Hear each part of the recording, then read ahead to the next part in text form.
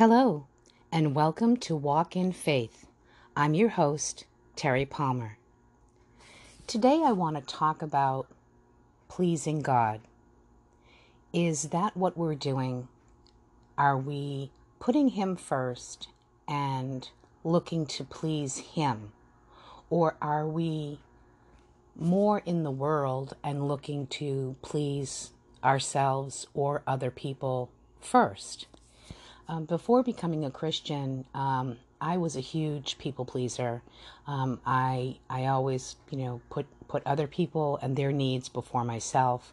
I wanted to ensure that everyone was fine and everyone was happy, sometimes even at my own expense.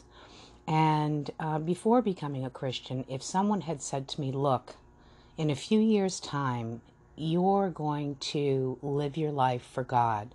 You are going to put Him above everyone and everything in your life, including your parents, your husband, your children, your friends, your dogs, your Harley, your Mustang GT, like all the things that you feel are important in your life, Terry, the things that you idolize, it's all going to change and you're going to put God first."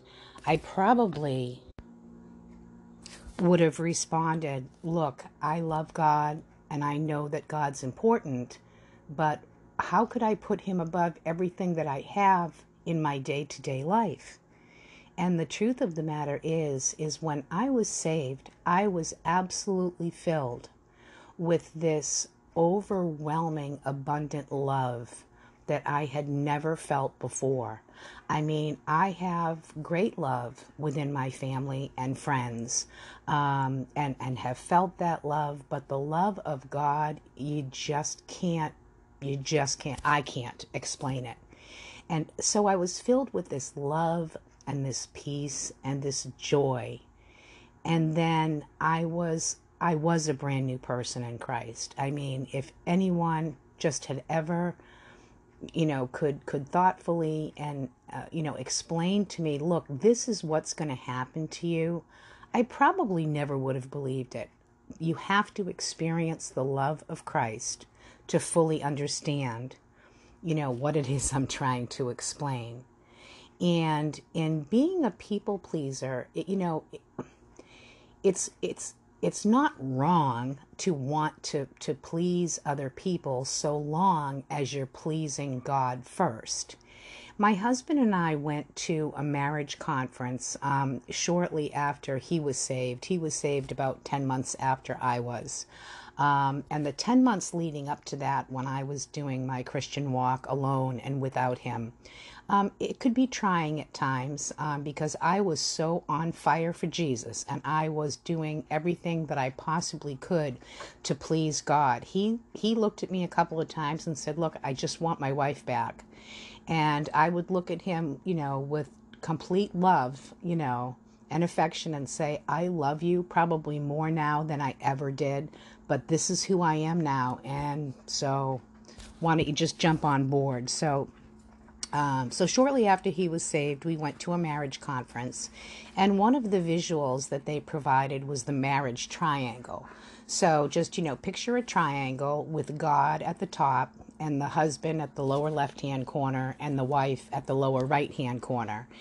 And the example, the depiction was that as the husband on the left and the wife on the right draw closer to God as they move up the sides of the triangle, that they will in fact draw closer to each other.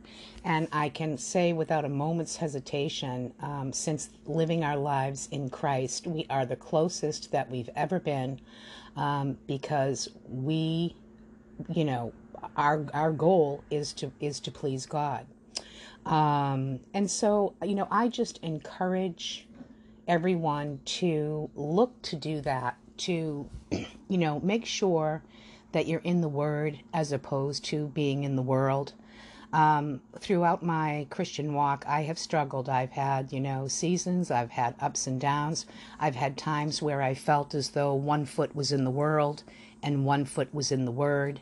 My faith was never shaken, and I never doubted God, and I never doubted His truth and His promises. But, sometimes the world was trying to pull me back over the fence, and I'd struggle, but I would inevitably, swing my leg back over, and I'd be back in the Word. So I'd like to share a couple of scriptures with you as it relates to pleasing God.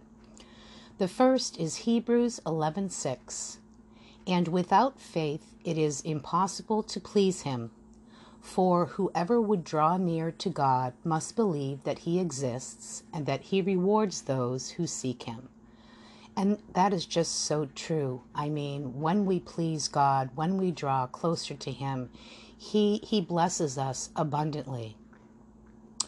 The next verse is Galatians 1:10.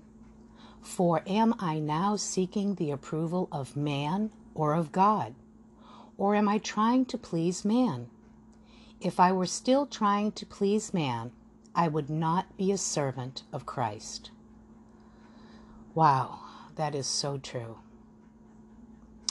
And lastly, in 1 Thessalonians 2:4, but just as we have been approved by God to be entrusted with the gospel, so we speak, not to please man, but to please God, who tests our hearts. I'd like to thank you for listening today, and I'd like to take this opportunity to pray over you. Dear Heavenly Father, I thank you for this time. I thank you for this platform that I can share with other Christians.